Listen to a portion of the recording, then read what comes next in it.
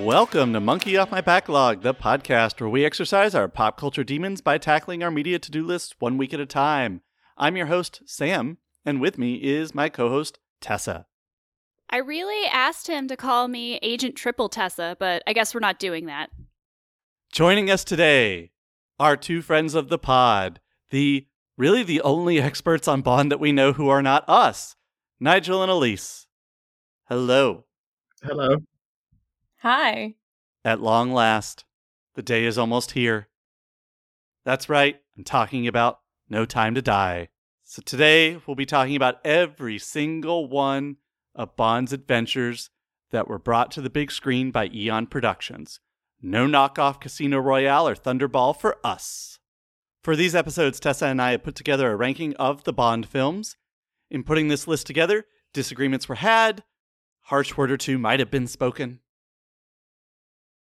We're going to present this list to Nigel and Elise film by film and let them tell us what we did correctly and what we got wrong. We'll also talk about some of the other elements of the Bond films that people just love to rank. Can I say it? No. Rank that list! No, because it comes later. Oh. So, no. I'll say it later. Fail. No, that whole part should be left in. So, I agree. this is definitely the biggest project we've tried to do in one day on this podcast. I feel ready and yet unprepared. So tell your technology that this is no time to die because we're about to dance into the fire in hopes that nobody does it better than us and that we finish on an all-time high. I feel like fist pumping right now. I'm just glad that as an English student, I have practically zero things to be doing with my time, so I can afford to sit down and do this in one sitting. English major burn! Yeah, because all of my friends went into engineering, and so they're doing 25-hour weeks or whatever. And I'm just like, I've got 4. I can afford to sit down and watch all 24 Bond films. Let's do this!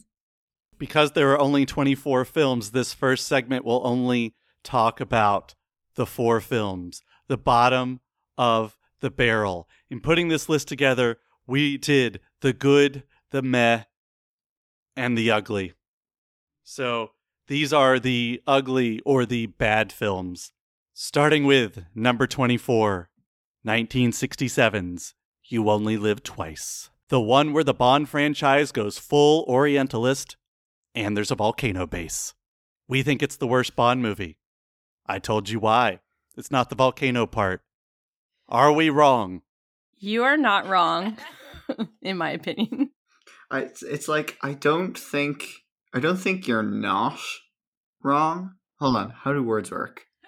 I don't not think you're wrong, but at the same time, I don't know whether whether I'd say it's the worst Bond film. Mainly because for me, there's a couple that are in contention, so I'm excited to see what the other ones you've put in. Because definitely when I was watching it, it was like, what the fuck? Why is Sean Connery dressing up like he's Japanese and everyone is fine with this? What do you think, Elise?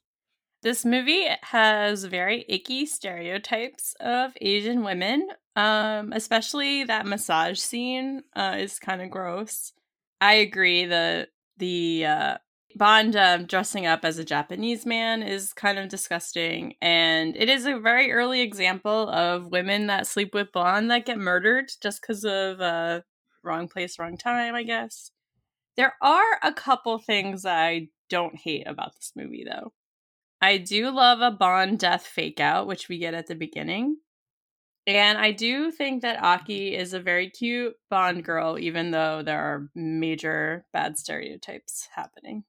Yeah, I think for me, the worst Bond films, and we'll talk about this with some of the others that are in this segment, are they're bits. They're not fully formed plots. They're kind of let's do this bit. And I think that this film is not, it doesn't have a really great plot. It's just let's put Bond in Tokyo and do things that we think Tokyo is like. And it comes across as really racist and really yellow-face.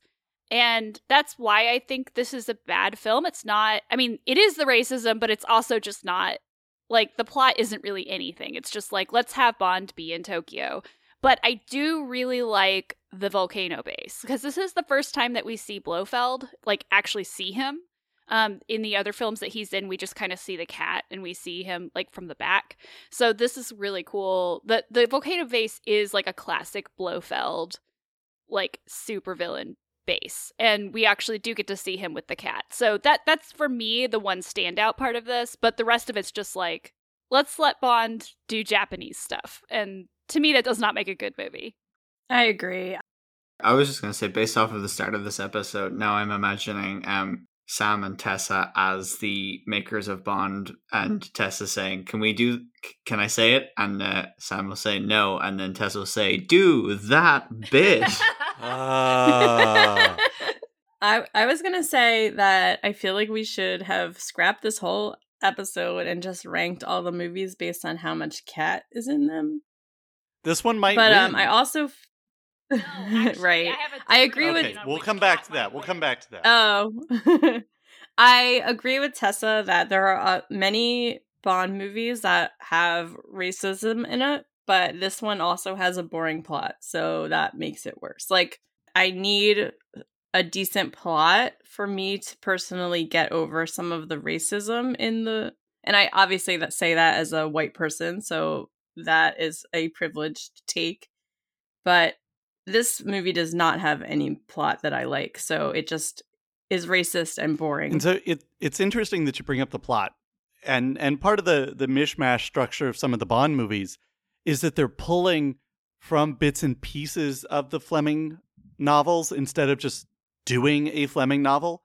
This novel falls after On Her Majesty's Secret Service. This novel is about Bond being depressed and going through grief and mourning. And he goes to Japan, and he ends up getting clobbered on the head, if I recall correctly. And the whole Japan thing is an amnesiac situation. That's why he's in the fishing village. And it's like, it's still problematic, but it actually has a plot. And so one of the reasons I hate this movie so much is it's right there. You had the right plot right there. You didn't have to do any of this. But also then when you consider, like, what's the next Bond film chronologically that they put out? On Her Majesty's Secret Service. And what's interesting is that, you know, they tried to adapt On Her Majesty's Secret Service basically since Dr. No. They kept trying to do it and got distracted. I think another reason why they switched them is because the weather in where On Her Majesty's Secret Service, it was the wrong season to be shooting there, so they switched the filming. So we're all pretty good on the idea that this is a bad movie. Hooray. Which is unfortunate because famed children's author and fellow spy to Ian Fleming, they knew each other. Roald Dahl was a major writer on this screenplay. So it's very disappointing that Charlie and the Chocolate Factory could not make it happen for this. So coming in at number 23, 1973's Live and Let Die. The one where the Bond franchise goes full racist. And there are crocodiles. So do we also think that this is one of the worst Bond films in our ranking? Is this better or worse than You Only Live Twice? I think it's slightly better. But, like, from my memories, it's like I enjoyed this film in terms of, like, just sit down, in front of a screen and turn your brain off. Like, I enjoyed this one more than You Only Live Twice, where it's like I can appreciate the jumping over crocodiles thing, and obviously we can't just ignore the blatant racism. And I feel like it'd be a really fun way to rank the Bond films. It was like, how uncomfortable do they make me feel? But this one definitely had more of a fun factor to it. Also, is this the one where they play the slide whistle sound effect? That comes later. No, I was about to say, because it was like, that also adds to the fun factor, but no, that's a different film. No, this one had the terrible, terrible character of J.W. Pepper, who was a sheriff in Louisiana. And he's super racist. Like, he's racism incarnate. And but somehow he's also in the one with the slide whistle. Yeah, he is also in the one with the slide whistle. Yeah, but, like, this was, again, this film is another bit. Like, it's a slightly better bit than You Only Live Twice, but it's still like a lot of racism. It's Bond in Louisiana. You have this super racist sheriff who's supposed to be funny. Like, it's just not, it is not a thing. I think I'm about to cancel myself because I have this movie as number 15 on my list. But why? Mostly because of what Nigel said. It's a lot of fun. I enjoy the music. I very much love the scene at the beginning where that person one of the agents gets killed and they hide them in that casket. That little bit pretty much carries the movie for me because it's so funny. I do like the plot of Bond having to figure out why these agents have been killed. Like, that feels very Bond to me.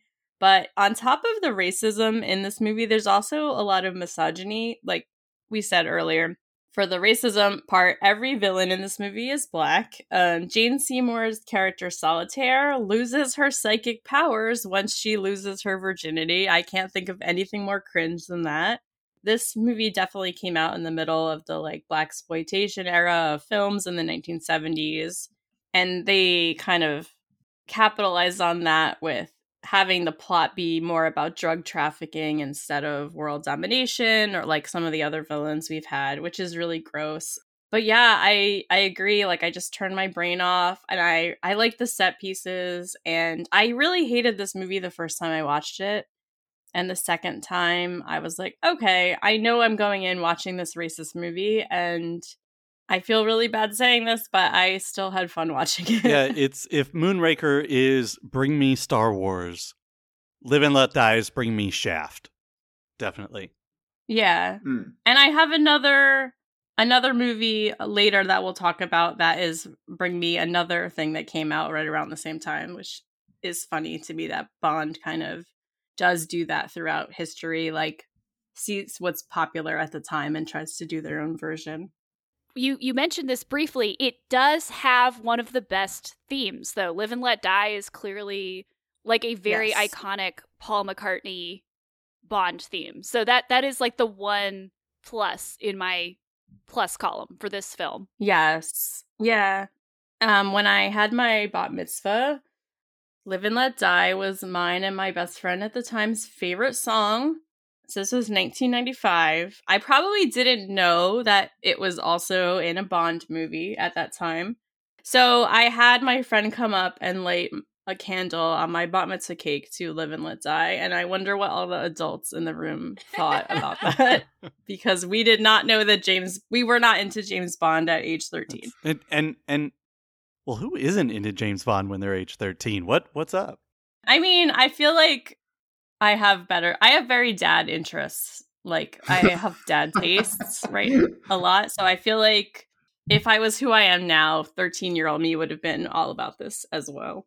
Oh no, I have like similarly fond memories to do with the theme song to this film, where it's like right as COVID was cracking down and college was getting ready to shut down. Like, we have a society room for the literary society. It's like up 4 flights of stairs, and it's this really small, like pokey little room. It's great, but it's like locked, and you always had to get a key from the Central Societies Committee and stuff. And so they were literally like discussing whether we would be allowed in an enclosed space when there'd been like 3 or 4 cases of COVID on campus. And so we were like, what's the story with this? And everyone was coming in because they normally would have gone into the attic. That's the room.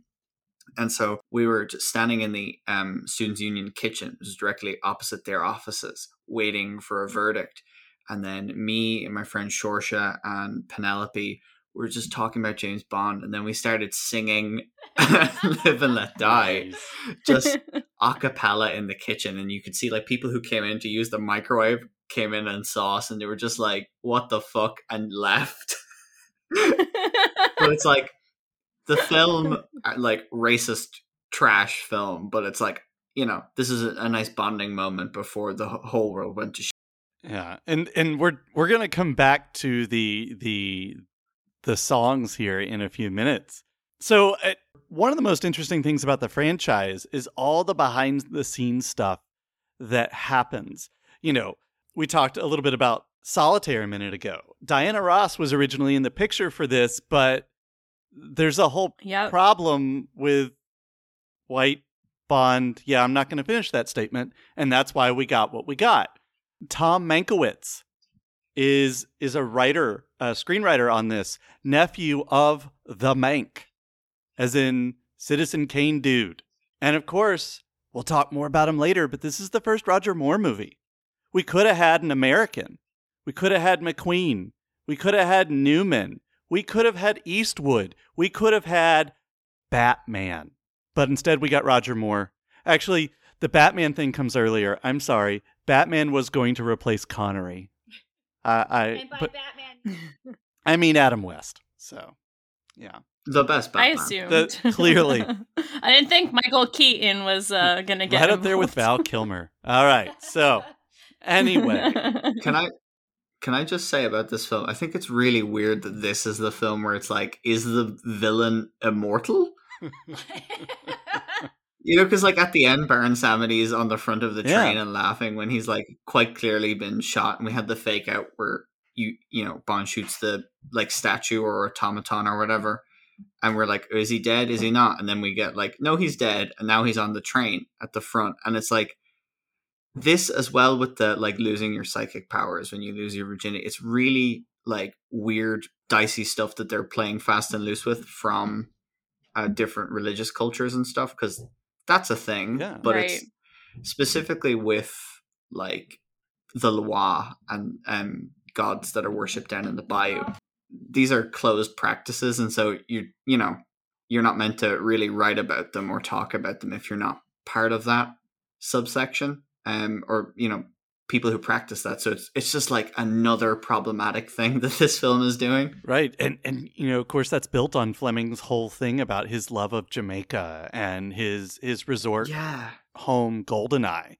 So it's really based on what you're saying, the whole franchise. And, this is also a storytelling issue because up until the Craig era, there is literally no follow through from film to film. Or if there is, it's really shoddy. Well, there's On Her Majesty's Secret Service. Well, right. Okay. So we'll talk more about that one later and its lingering effects on the franchise. But for now, let's move to number 22. On our list is For Your Eyes Only from 1981. The one where the cool girl with the bow and arrow and the really not cool car. And that's really all I had to say about that. This is actually number 22 on my list also, so you did not do it incorrectly. I do absolutely love the ridiculous bananas opening scene of this movie with the motorized wheelchair and Blofeld finally dying. It's the dumbest thing I've ever seen, and that's why I love it. It's completely ridiculous, but at the same time underwhelming because he was such a big villain for so long, and he goes out in the most underwhelming way possible. And the other thing I love about it is Charles Dance as henchman Klaus. He looks menacing. Those are the two only things I like about and they this wrote movie. that opening as for two reasons, right? Like a middle finger to what's his name? The guy with the rights to Thunderball. Kevin McClory. Yeah, as a middle finger to him. And they didn't think they were going to get Roger Moore back, so they needed to establish some continuity in the series. Right. And that's what they went with. I did not like this film because, like the other ones we've talked about, I didn't feel like it was a really cohesive plot. It just kind of played like a greatest hits of Bond. Like, it was more scene work than it was like an overarching movie. However, I also really love Topol, who is in this film. He of course, you probably know him, dear listeners, from Fiddler on the Roof. That's what he's like most famous for. Tradition! But I'm a Jewish person that's never seen that movie for some reason. Tradition! Well, Sam only saw it last year, but it's really weird because the episode of Monkey where you discussed that was the first time Oh, yeah, I there you appeared on the go. podcast. It became full circle.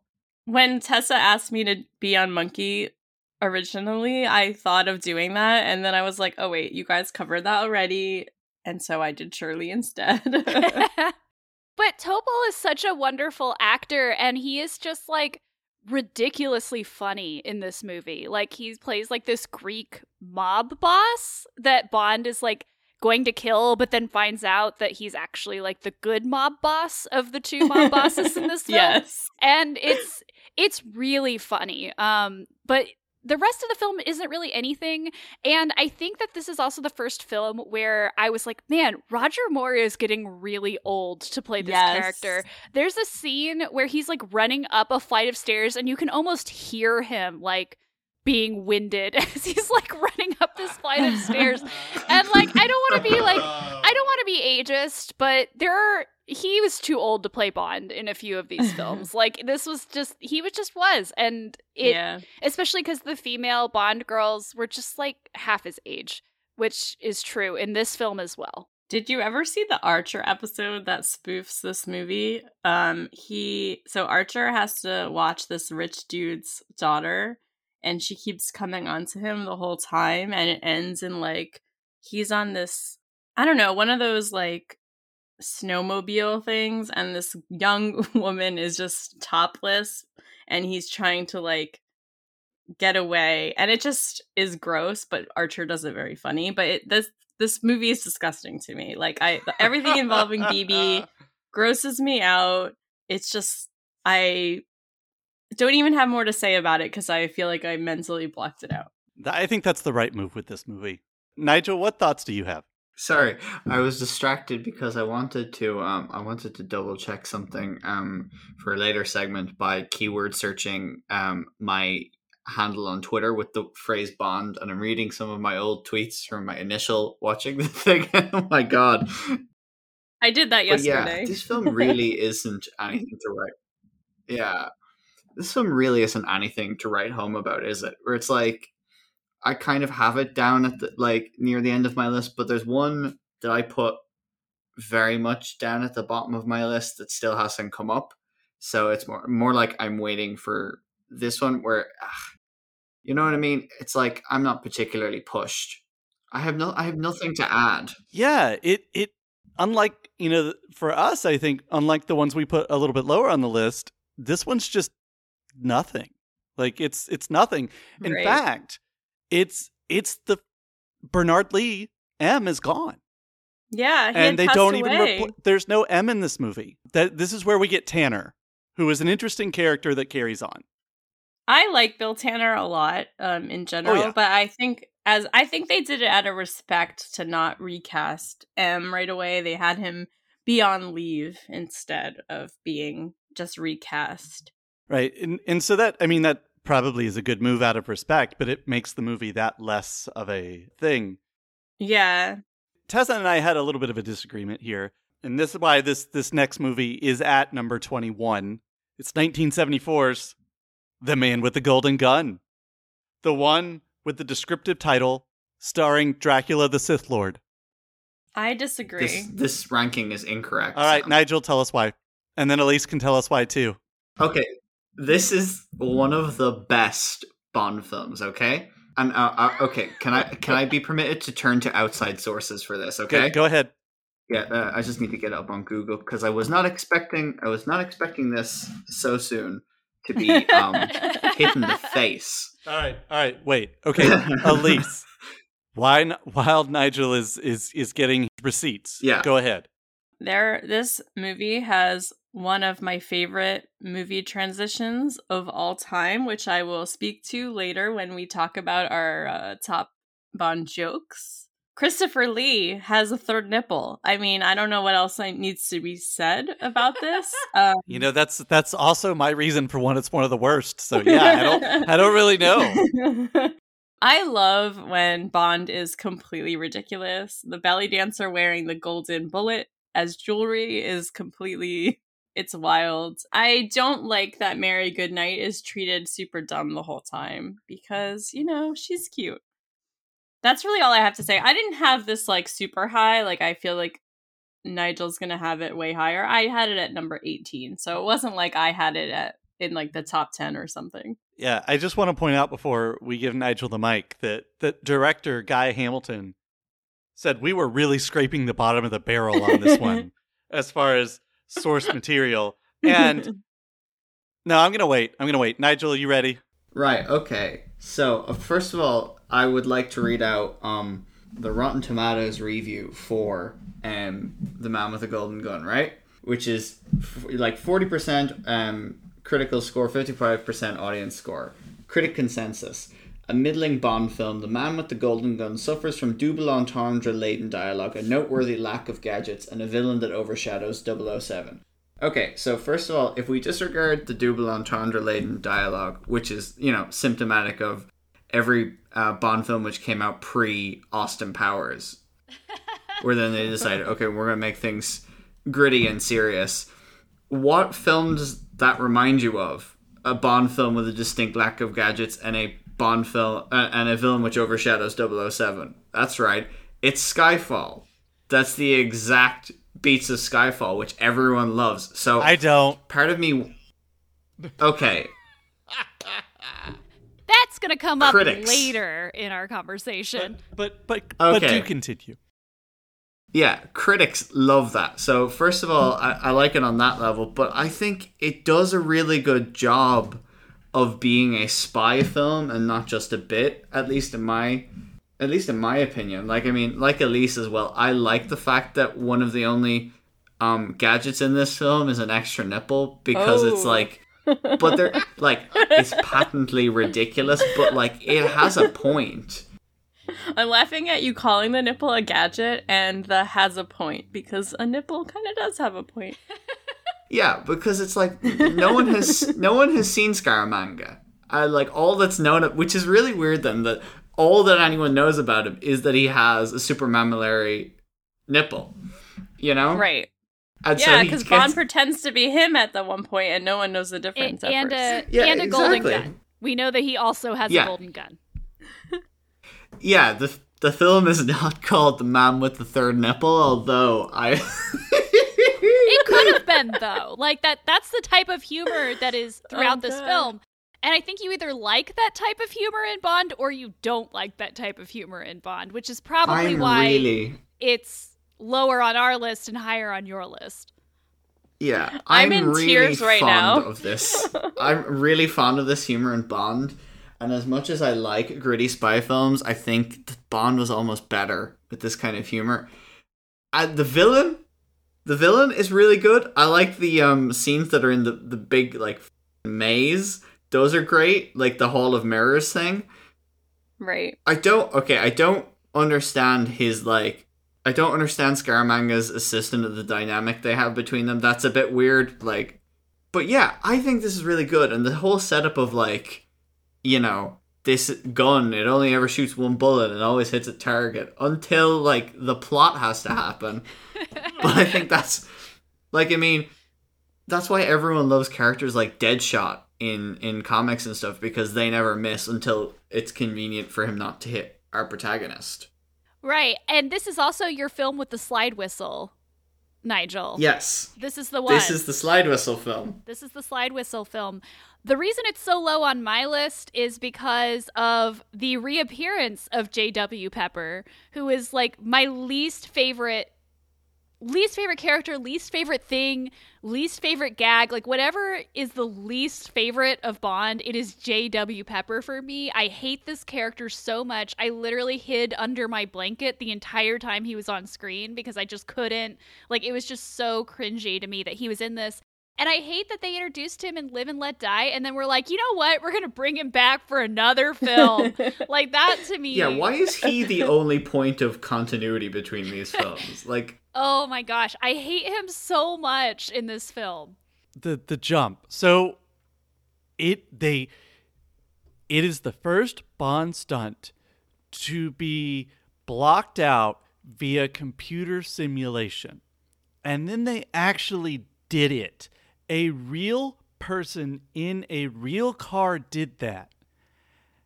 And you just... Incredible. And so, the entire team at Eon dropped their pants and just took a giant... on that stunt by adding that stupid slide whistle. The antithesis of what these Bond movies are supposed to be. I can do camp. I can do jokes. What I can't do is that. And the AMC Pacer has had 2 cinema moments in all of history. It has had its 2 moments to shine. One was this, and the other is that Wayne Campbell and Garth Algar famously drive an AMC Pacer in Wayne's World, and that scene's better. The Bohemian Rhapsody scene in Wayne's World is the correct usage of the AMC Pacer. This is not. It's a terrible movie, and I hate it. Do you think you would like it better in this movie if they had a licorice dispenser? If you're gonna hurl into this. I'm gonna be myself and correct you, and it's spew. That's because right. I'm an anal retentive person. If you're gonna spew into this. Sorry, I'm very pedantic sometimes. I'm sure it's spew. I mean, the terms spew, hurl, and blow chunk show up in that movie in different places. That's fair. I'm sorry. I hate this movie. Can we talk about the songs instead? Yes. Let's do it. Okay. Are we up to the songs? But Nigel thinks I'm wrong. Okay, and that's fine. I can live with that. Before we get into the soundtracks, before we do that, Elise, really quickly. Yes. How did you come to start watching James Bond? I think it was just something that my dad always liked, and while I don't really remember us watching them so much together, I spoke with my sister yesterday, and she thinks that we were taken to the theater to see GoldenEye. I really don't remember this. I just, as I said earlier, I have dad tastes. I just like spy stuff a lot. Like, I love the movie Spy Game with Robert Redford and Brad Pitt, which is not even that great of a movie, but I love it. I like all the gadgets. The ladies are hot. That's always a plus. I wish I had a better answer for this. That's okay. I just thought they were cool. You thought they were cool. And then once I watched them more, I got into like the tropes, the gadgets, and there's a lot of repeat themes in these movies, and I feel it's like how I feel when I rewatch The Sopranos a million times. Like, it's like seeing your friends act as you would expect them to, and I feel the same way about James Bond. All right. We'll start with you. I call this segment That Bond Song. Now, Cisco has not yet participated in the James Bond franchise, although he has participated in CW's DC's Legends of Tomorrow. Shout out, Andy. But that said, tell us about your favorite Bond songs. I'm not getting. It is, and you're a better person for it. Elise, what are your favorite Bond songs? So I could not get a small list, so I narrowed it down to my top 5. So at number 5, I have Another Way to Die by Jack White and Alicia Keys. I just think that song rocks. It's very catchy. It kind of gives you, I don't know, it feels like of the era when it came out. I didn't even write. Is that from Quantum of Solace? Yeah. I completely forgot to write that down. The other ones are obvious. It's one of the movies that obviously the theme song is not the same as the movie title. I don't really have a reason of why I love it, except it, like, that opening, do, whatever. I'm not a musical person. It's just really catchy, and I really love it. Number 4 is A View to a Kill by Duran Duran. This song rules. It's been stuck in my head all week. Yeah, same. I've told everyone this off pod, but apparently when A View to a Kill came out, all these young girls like that love Duran Duran went to the movie and watched the opening theme and then left before James Bond because they were not interested in watching Roger Moore do a movie. And I just think that's really funny. Third is Live and Let Die by Paul McCartney and Wings. I mentioned earlier, this was at my bat mitzvah. Like, I loved the song. I didn't know that it was James Bond adjacent when I fell in love with it. So hearing it in a James Bond movie was very exciting for me. And even though I enjoy Live and Let Die, it's definitely the best part of that movie. Second is Skyfall by Adele. I really love that movie, but and I'm not even like the biggest Adele fan, but I like her in general, and it's just a really good song. I'm not good at like being critical towards music, so it's really just I like it or I don't like it. And number 1 is the most classic Bond song to me, which is Goldfinger by Shirley Bassey. That song is amazing. And I always laugh at the line, the man with the golden gun in that theme song, because it's not the same golden gun. It's like, honey, we haven't even gotten to that one yet. Yeah. All right, Nigel, what are your top Bond songs? Okay, so I kind of went with, I guess, 3. But honorable mention, I guess, to the one for Casino, or not for Casino Royale, for Dr. No, which is just them playing like 3 blind mice and weird psychedelic nonsense where it's like, what the is going on? Yes. It's fun. Because I like it. Yeah, I think early Bond has a problem with soundtracking and stuff where it's like, this one doesn't have like an official Bond song that was written for it. They don't really play the Bond theme for that one. And then in like earlier Bond films, if that makes sense, Bond will just be walking around a hotel and they'll be blaring the Bond theme. And it's like, what? Like, this is a completely mundane interaction that they're having. And we're just getting like in the background. So Bond for me has a weird relationship between music and how you're meant to feel with it. So at number 3, I'm going to go No Time to Die by Billie Eilish, which the film hasn't come out yet, but I've just read a lot into what in theory it could mean for the film, and if half of what I've thought about, if half of what my takes come true, then it'll be an incredible theme to go with the film. If none of that makes sense. First of all, that is a solid choice. It's a good song.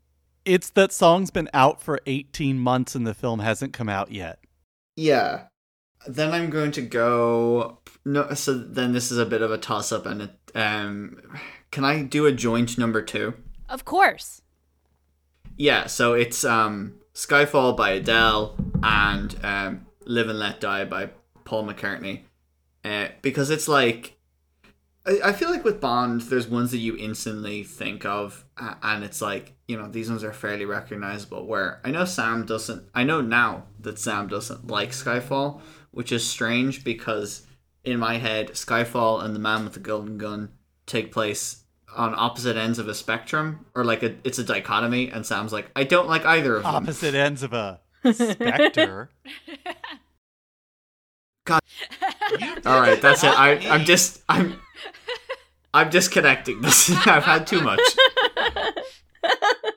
Where it's like that, you know, that's what you associate with Bond. And like I said before, I have really wholesome memories singing Live and Let Die in the Students' Union kitchen.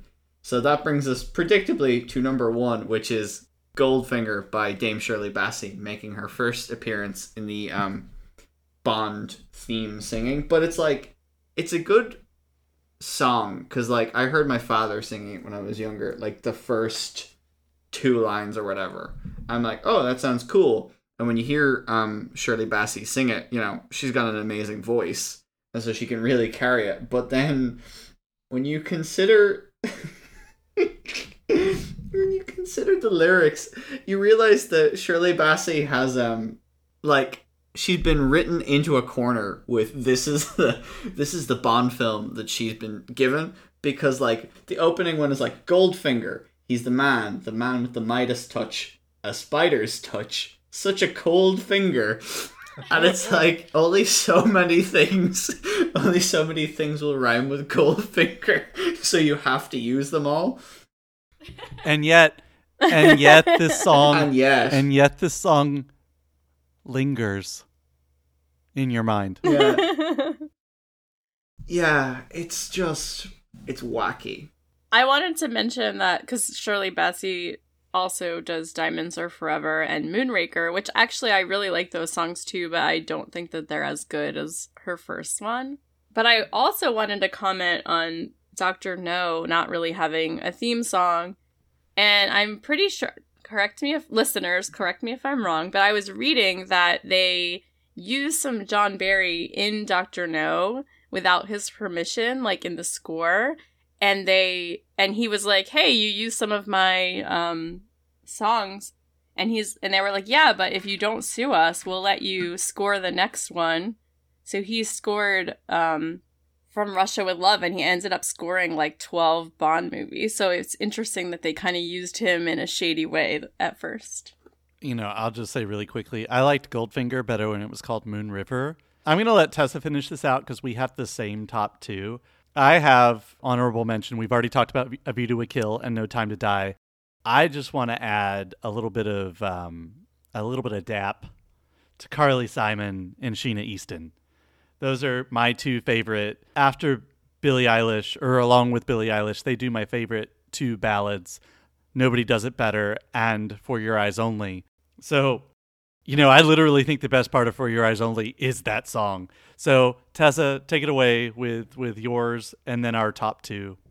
So I do have to say that the James Bond theme is it is a rocking theme, like just the theme itself. And I probably sing it to myself a little bit too much, which Elise knows because I definitely did it the other day while we were playing Mass Effect together. Anyway, I definitely want to say honorable mention to Tomorrow Never Dies by Sheryl Crow. That is a really great song, even though it's not in my top three. And I think we should also mention that there aren't a lot of bad Bond themes. Like, there are definitely some that are not good. All-time high. But I like All Time High. But a lot of them are actually really good songs. Like that, the Bond song is one of the highlights of watching these films for me. But here are my top three. Goldeneye by Tina Turner is a killer song. It is so good and will get stuck in your head immediately if you listen to it. The World Is Not Enough by Garbage, which I also sing quite a bit. It is... Garbage is such a great band, but The World Is Not Enough, and the way that it folds into the themes of that movie, I just think is really, really well done. And then my favorite and Sam's favorite is You Know My Name by Chris Cornell from Casino Royale. Such a good song.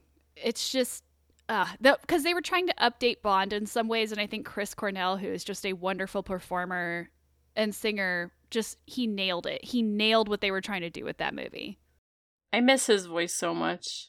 Yeah, no one sings like him anymore. So, yeah, Chris Cornell. So, You Know My Name is probably it is in my top three soundtrack songs of all time. It is my favorite Chris Cornell solo song. When you add in his two bands, it's still top five. It's really great because from a songwriting thing, he watched the film, said, I want to really match what's happening in here, plus everything I know about Bond, and came up with this theme that really, you know, the lyrics describe Bond, but then they get inverted in Casino Royale. You know, he's painted as this really cold person and then falls in love with Vesper, and we'll talk all about that later. Just shout out to Garbage. Garbage, The World Is Not Enough is not in my top three soundtrack songs of all time, but a song by Garbage is in my top three soundtrack songs of all time. So I just think that's awesome. The other day I was listening to The World Is Not Enough, and I don't know Twine, if it was as we call it. I don't know if it's because I was stoned, but I was listening to it and I was like, this song is invoking You Only Live Twice. I felt like I listened to them back to back, and I feel like Shirley Manson is invoking You Only Live Twice, and it rules. And I was supposed to see Garbage a couple weeks ago, but we got a hurricane and I was sad.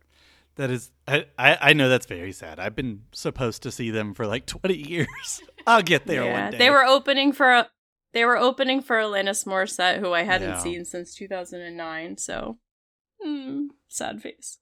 Speaking of sad, let's talk about some more films.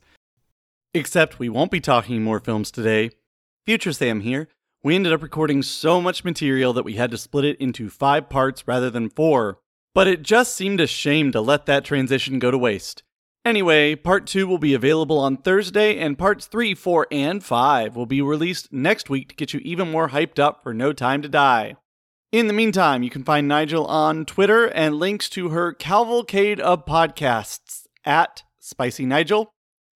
You can find Elise on Twitter at Elise_Tendy and her Deep Space Nine podcast on Twitter at Podwraiths.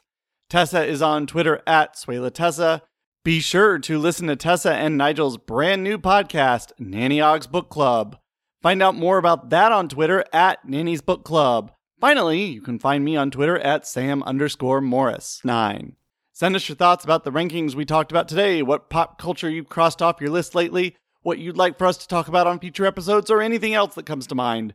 Find us on Twitter and Instagram at Monkey Backlog. Check out our brand new website, monkeyoffmybacklog.com. Email us at monkeyoffmybacklog@gmail.com. Our theme song is Hot Shot by Scott Holmes and can be found on scottholmesmusic.com. Please rate, review, and subscribe on iTunes. Follow us on Spotify, Stitcher, Amazon Podcasts, Google Podcasts, or wherever you listen to podcasts. Get that monkey off your back.